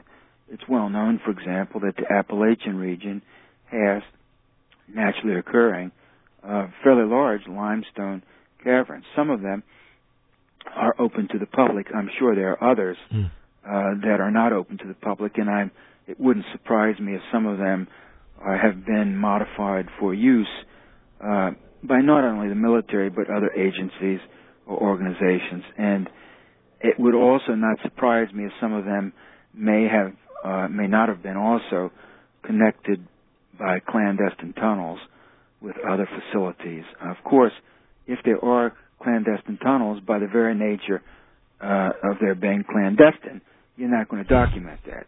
Right. It will remain in the realm of hearsay because I don't have any security clearances. I've been not privy to any compartmentalized information. I don't have any classified documents. No one has passed me any classified documents. If they did, I'd put them up on my website. I'd also pass them to about 30 other websites within a 24-hour period, and they'd be all over the Internet. But I don't have any such documents. I do have some declassified or unclassified documents, but that's about it. Now, as for clandestine tunnels, though, I've heard many stories about them. The technology certainly exists to make them. The black budget is monstrously huge. My best information shows the black budget running into the trillions of dollars. Trillions, with a T. Wow. All right. Well, look, Richard, top of the hour again here, and let's come back and we'll talk a little bit more about maybe usages. In other words, why. We'll go a little bit deeper into why they're putting so much effort into this type of development, and also let's try to move forward to the present day about what we think is happening today. Okay? Absolutely. All right. Back in just a few minutes. My guest is Dr. Richard Sauder. You can find information about Richard at www.sauderzone.com. That's SAUDERZONE.com. You can also link there directly from MikeHagan.com, and we'll have this interview with Richard archived up on the web in just 24 hours or so. In the meantime, we will play a little bit of music here from my friend Enrique Palmgren from Norway. His musical project goes by the name of Leak. We'll be featuring him for the entire program with Michael Tsarion. In the meantime, this is a song called Surplus. It's from his album Indigo Child. Check this one out. This is Mike. You're listening to Radio Orbit. It's 1 o'clock, and we'll be back in just a minute with my guest, Richard Sauder.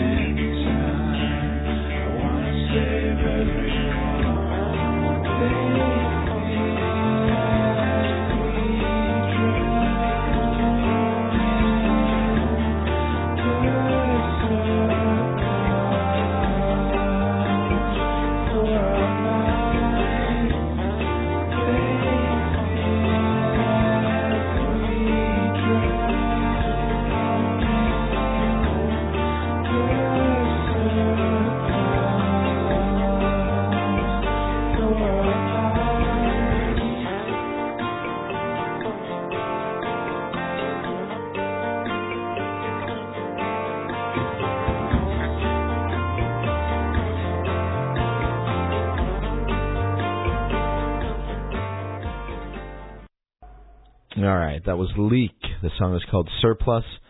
This is Mike Hagan, and you're listening to Radio Orbit. It's about 6 minutes after 1 in the a.m.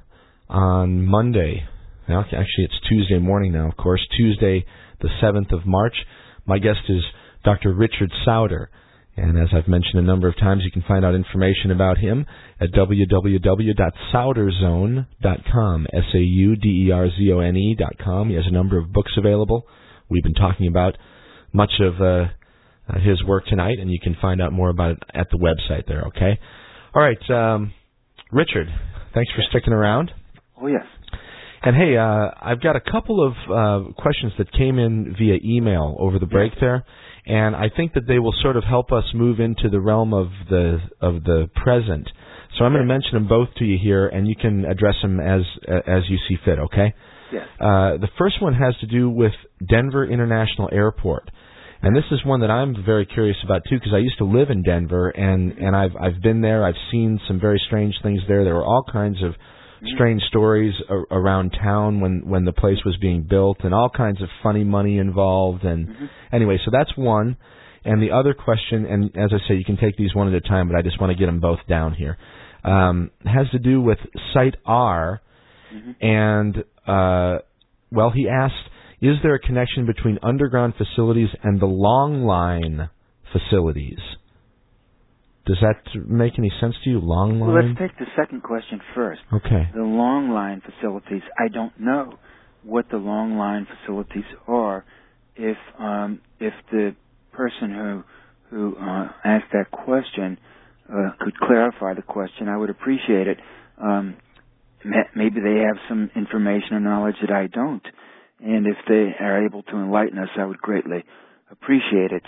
In the event they mean if they're asking whether Site R is connected by tunnel to other facilities, I can say that is compartmentalized information. I can't tell you with a certainty that it is or is not. However, I can tell you that I have my mother lives in that part of the country, a very, very close by, north of Gettysburg, which is not far from Site R. It's less than 50 miles. And in that part of the country, meaning in south central Pennsylvania and northern Maryland, it's part of local law that there are tunnels underground that connect those sensitive facilities, such as Camp David, which is in the mountains of northern Maryland, right, and Site R, which is not far from Camp David. It's only about 10 or 15 miles from Camp David, and Fort Ritchie, which is not far from there either. And then FEMA has their National Fire Training Center between Site R and Camp David, and then also in Frederick, which is literally only miles from Camp David as well. The United States Army has their very sensitive biowarfare research facility, and so you have all of those sensitive facilities very close together. And Fort Detrick is the Army facility in Frederick. And my guess would be all of them are connected by tunnel. Can I tell you that for sure? No, that'd be my best guess. Okay. And it is part of local law that there are tunnels in that region, and that the bigwigs come up in the tunnels in their black limousines from Washington, D.C. Bigwigs being, president, vice president, cabinet officers, cabinet secretaries, admirals, and generals. That's what I mean by big shots. Okay. And my guess would be that there's some truth to those stories. Those types of tunnels that are part of local law would be consistent with tunnels that would have been made in the 1950s and 1960s, in my view. My guess is that the more recent stuff would probably use high-speed tube shuttle trains. Amazing. Yeah. All right, and look, this guy, he's on the ball because he replied, and he says, He says long lines refer to AT&T long line microwave tower, radio, coaxial cable, and fiber optic networks. I know what he's talking about. AT&T in the Cold War period had microwave relay facilities all over the country, and the military made wide use of this, and other parts of the American government as part of their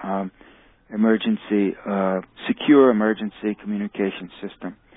And many of these AT&T facilities have an underground component, and in many cases that went down multiple levels underground. Okay.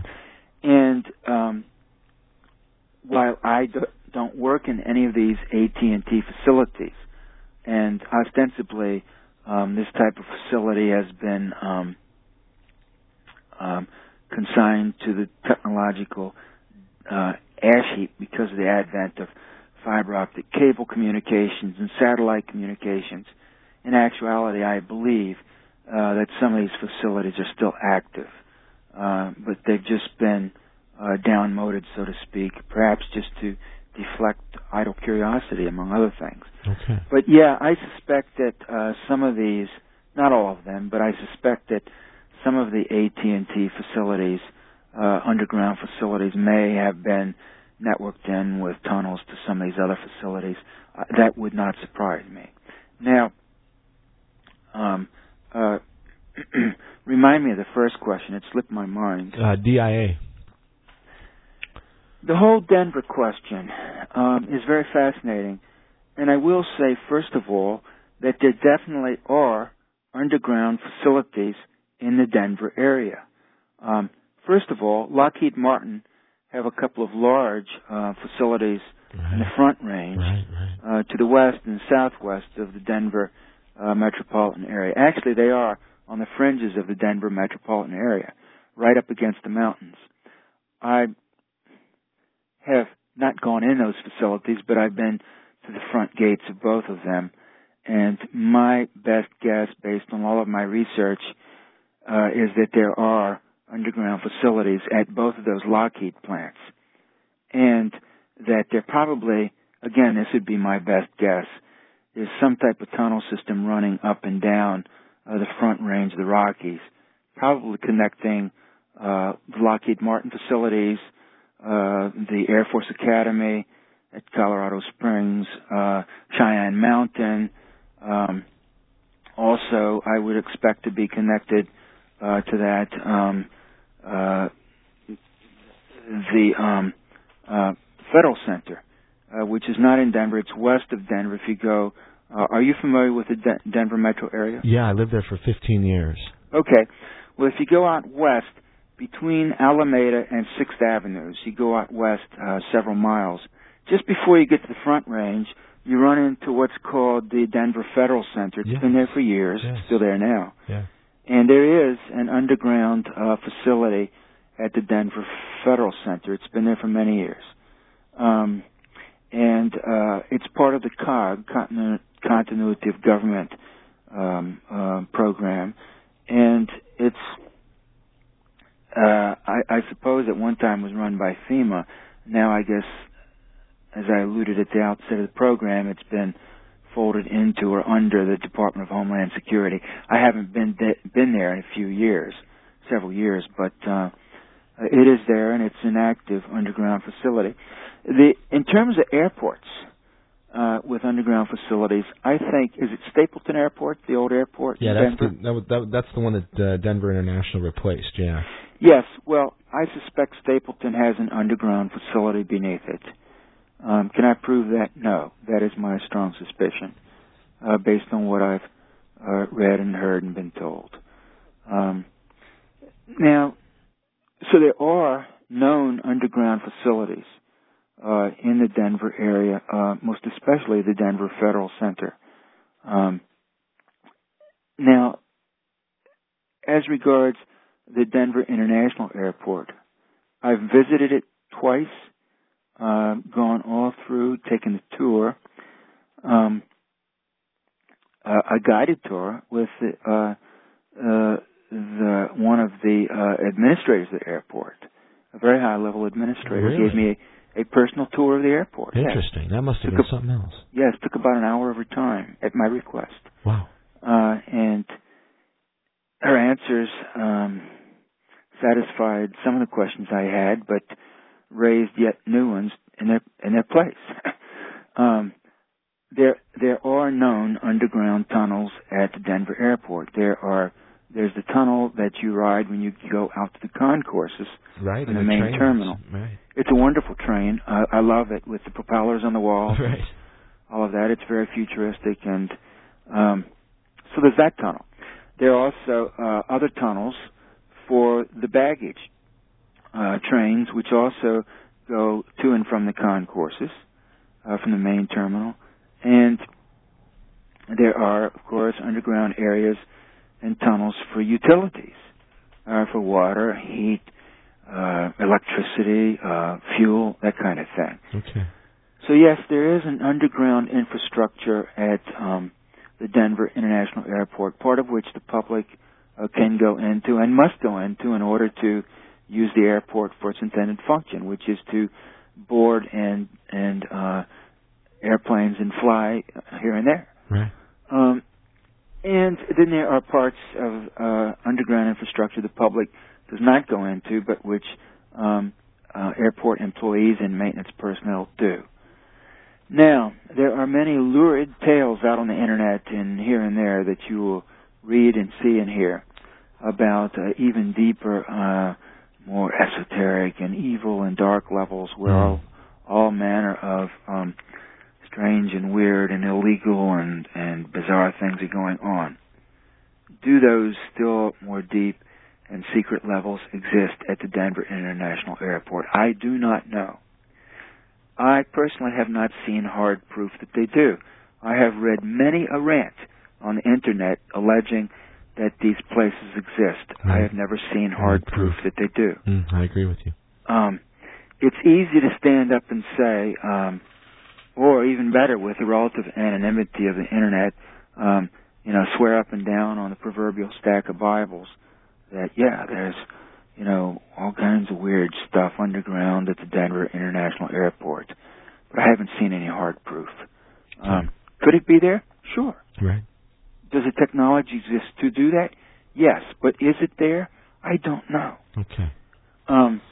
That's the best I can say now. Is there Masonic symbolism in the Denver International Airport? You bet. Oh, heck yes. Starting with the Masonic cornerstone, or actually not exactly a cornerstone, but it is a Masonic stone of sorts in the front of the airport, and I've seen that. But you know what? The Masons have been putting stones in buildings for forever. Centuries. Yeah. That's what they do. Yeah. When a new building is made, a new skyscraper, a big new public building, you know what? The Masons have a way of being there and putting a stone somewhere or a memorial, or it's like dogs going down the sidewalk and urinating on everything they come to. It's like the Masons. You build it, the Masons will come and put their little thing saying, "Hey, we were here." Why do they do this? I don't know, but they do. All right. And they did it at the Denver airport. That's true. I've seen that little that little memorial. And it even says something about the New World Airport Commission. What does that mean? I don't know. We're living in a strange world. No doubt. Definitely questions still. All right. Well, look. Let's get back to the stuff that we do know about. Okay. Let's talk more about the bases that we know about, or at least the ones that we're relatively sure about, and what we think is going on now in some of these, and why it's such a big deal. Because obviously we only know the tip of the iceberg if it's as compartmentalized and as deeply secretive as you suggest that it is. So that means it's probably much bigger, right? Here's what I've been able to glean from talking to people, and I would give you better than 50% odds, which is the best I can do, not being part of a compartmentalized program. But from my position on the outside looking in, I would say that some of the more unusual things going on in these compartmentalized programs, we can assume that there will be the more or less routine command, control, and communication of the military-industrial espionage complex. In other words, they all have their secure high-speed computing and communication systems underground. Okay. That's been down there for decades. It still is. So you'll have that at places like SITAR and NORAD and the FEMA bases and what have you. Right. But beyond that, which we already know is there from movies and from general reading in the newspaper, it seems that there probably is back engineering or reverse engineering of captured UFO-type technology. Really? I'd give you better than 50% odds that that's going on.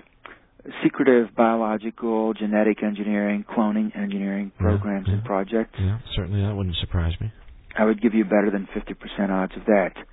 Mind control research programs and projects underground, using both purely mental technologies and also electronic and psychotronic technologies. And this is something you've written about as well.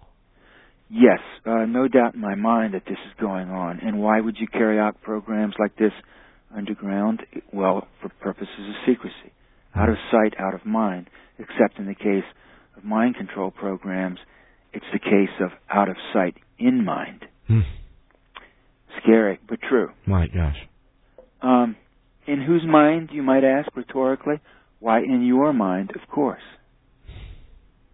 And the more stealthily and secretively, the better, because how better to control someone's mind than to have them thinking thoughts that they assume are their own, because they discover them in their mind. And, of course, if it's in your mind and you find a thought in your mind and it's your mind, it must be your thought. But if we live in a world of mind control, then no, not at all. Just because you could discover a thought in your mind doesn't mean that it was generated there or that you're the author or creator of it. It may have been put there for you to discover, and you, upon discovering it, assume, because it's my mind and the thought is in there, that it's my thought. Oh, no. Not necessarily true at all. Wow, now that's a creepy technology. Well, but welcome to 2006. Wow. And what this means is we, all of us, need to develop a very high level of discernment. What was it the ancient sages said? Know yourself. Know thyself. How can you know anything unless you first know what it is that's knowing, which is yourself? If you don't even know yourself, how can you know anything else? Right, and how will you know when a thought arises that's not your own? Yeah. You can't otherwise. Now, it's very easy to say. It is very... You know the hardest person in the world to get to know? It's yourself. The hardest of all. And so many... I've begun to realize that there are just millions of biological robots walking around. The average human being is a biological robot. Not really autonomously self-directed. Very much taking cues from others, very much other-directed. Not self-directed at all. In fact, the average person has not the faintest clue how to come up with an original thought of their own, on their own initiative, and then having had said thought to put it into action and actually begin to construct an individual life trajectory based on their own independent, autonomously directed thought process. The average person has not the first idea as to how to go about that. So the first reality is to realize the vast majority of human beings, the vast majority, are biological robots. They're on autopilot, just reflexively reacting to life. And once you have that realization, you have to honestly say, well, you know, maybe I'm one of those. And that's the beginning of your self-liberation. And you know what? There's only one person that can free you on the face of the planet, and that's you yourself. You have to take your own shackles off. You have to free your own mind and free your own body. I agree with you, Richard. But I think that it's helpful to have people that can help you recognize that there are shackles there. That's one of the great It took me years to realize that for myself. Right. And years. Yeah, and myself as well. And I think everybody has that sort of a story. People that consider themselves to be at least in the waking state or beginning to awake. I am at some stage in the early waking process. I would agree, and I'm in an early stage, and that's the astonishing thing. I'm 51 years old. I'm only now beginning to awaken. I'm only now beginning to realize that I've been so very fast asleep almost my entire life. And